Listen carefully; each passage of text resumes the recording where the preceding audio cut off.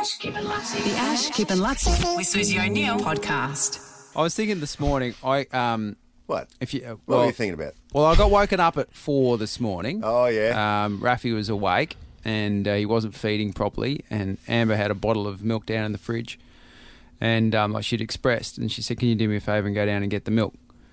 And Can I say upstairs fridge, surely? Come on. Yeah. Bar fridge. Well, yeah, maybe Milking fridge. yeah, maybe we need to think about that. Yeah, that's ridiculous. Come on, it's not that far. You're an ideas man. It is at 4 a.m. Put it in the room. Now I've Exactly. got to get up at 5 for work. Yeah. Don't you reckon that after 4 What time was it? it was 4:05? Yeah. Don't you reckon after 4 I'm untouchable?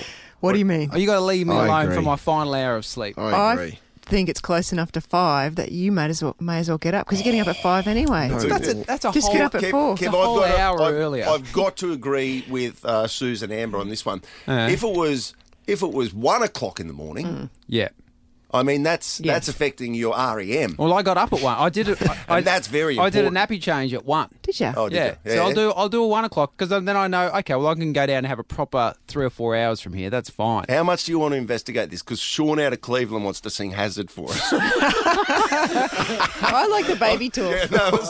What is going on here? I want to Stick with- hear no, Hazard. no, stick with, He's going to sing it for us. stick with the baby talk, and Okay. Sean can wrap us up. Okay, good. I'm with Ash as well. I think you should stay asleep all night, and then from 4 you're Yeah. available. I'm on call. Yes. Okay. Yeah, so reckon I up think until you're 10, off call. I reckon Yeah. up until 10 you're available, and from 4 onwards you're available. But from 10 to 4 you should sleep.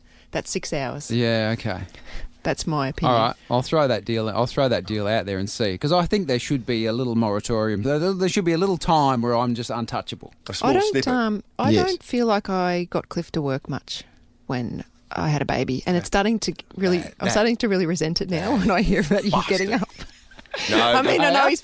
I mean, best- he had a very important job. Yeah. on behalf Yeah, of I'm only behalf doing of all of the males, the best person to speak to, and I could have kissed your mother at your engagement party, Mitch, at Suncorp Stadium, when she was sitting there going, and you know what, Ashley, I know they give you a tough time because you never changed a nappy, so but I'm with you, and when we had our kids, I would never let Wally do anything because he was out there putting his body on the line each and every week and earning the money. And I just hold it for a second, Mrs. Lewis. Jody, get over here. You got to listen to this. Yeah, Yeah, but Queen. again, Yep. you've told that story before, and I don't get the parallel between Wally and you. Well, Wally was the breadwinner.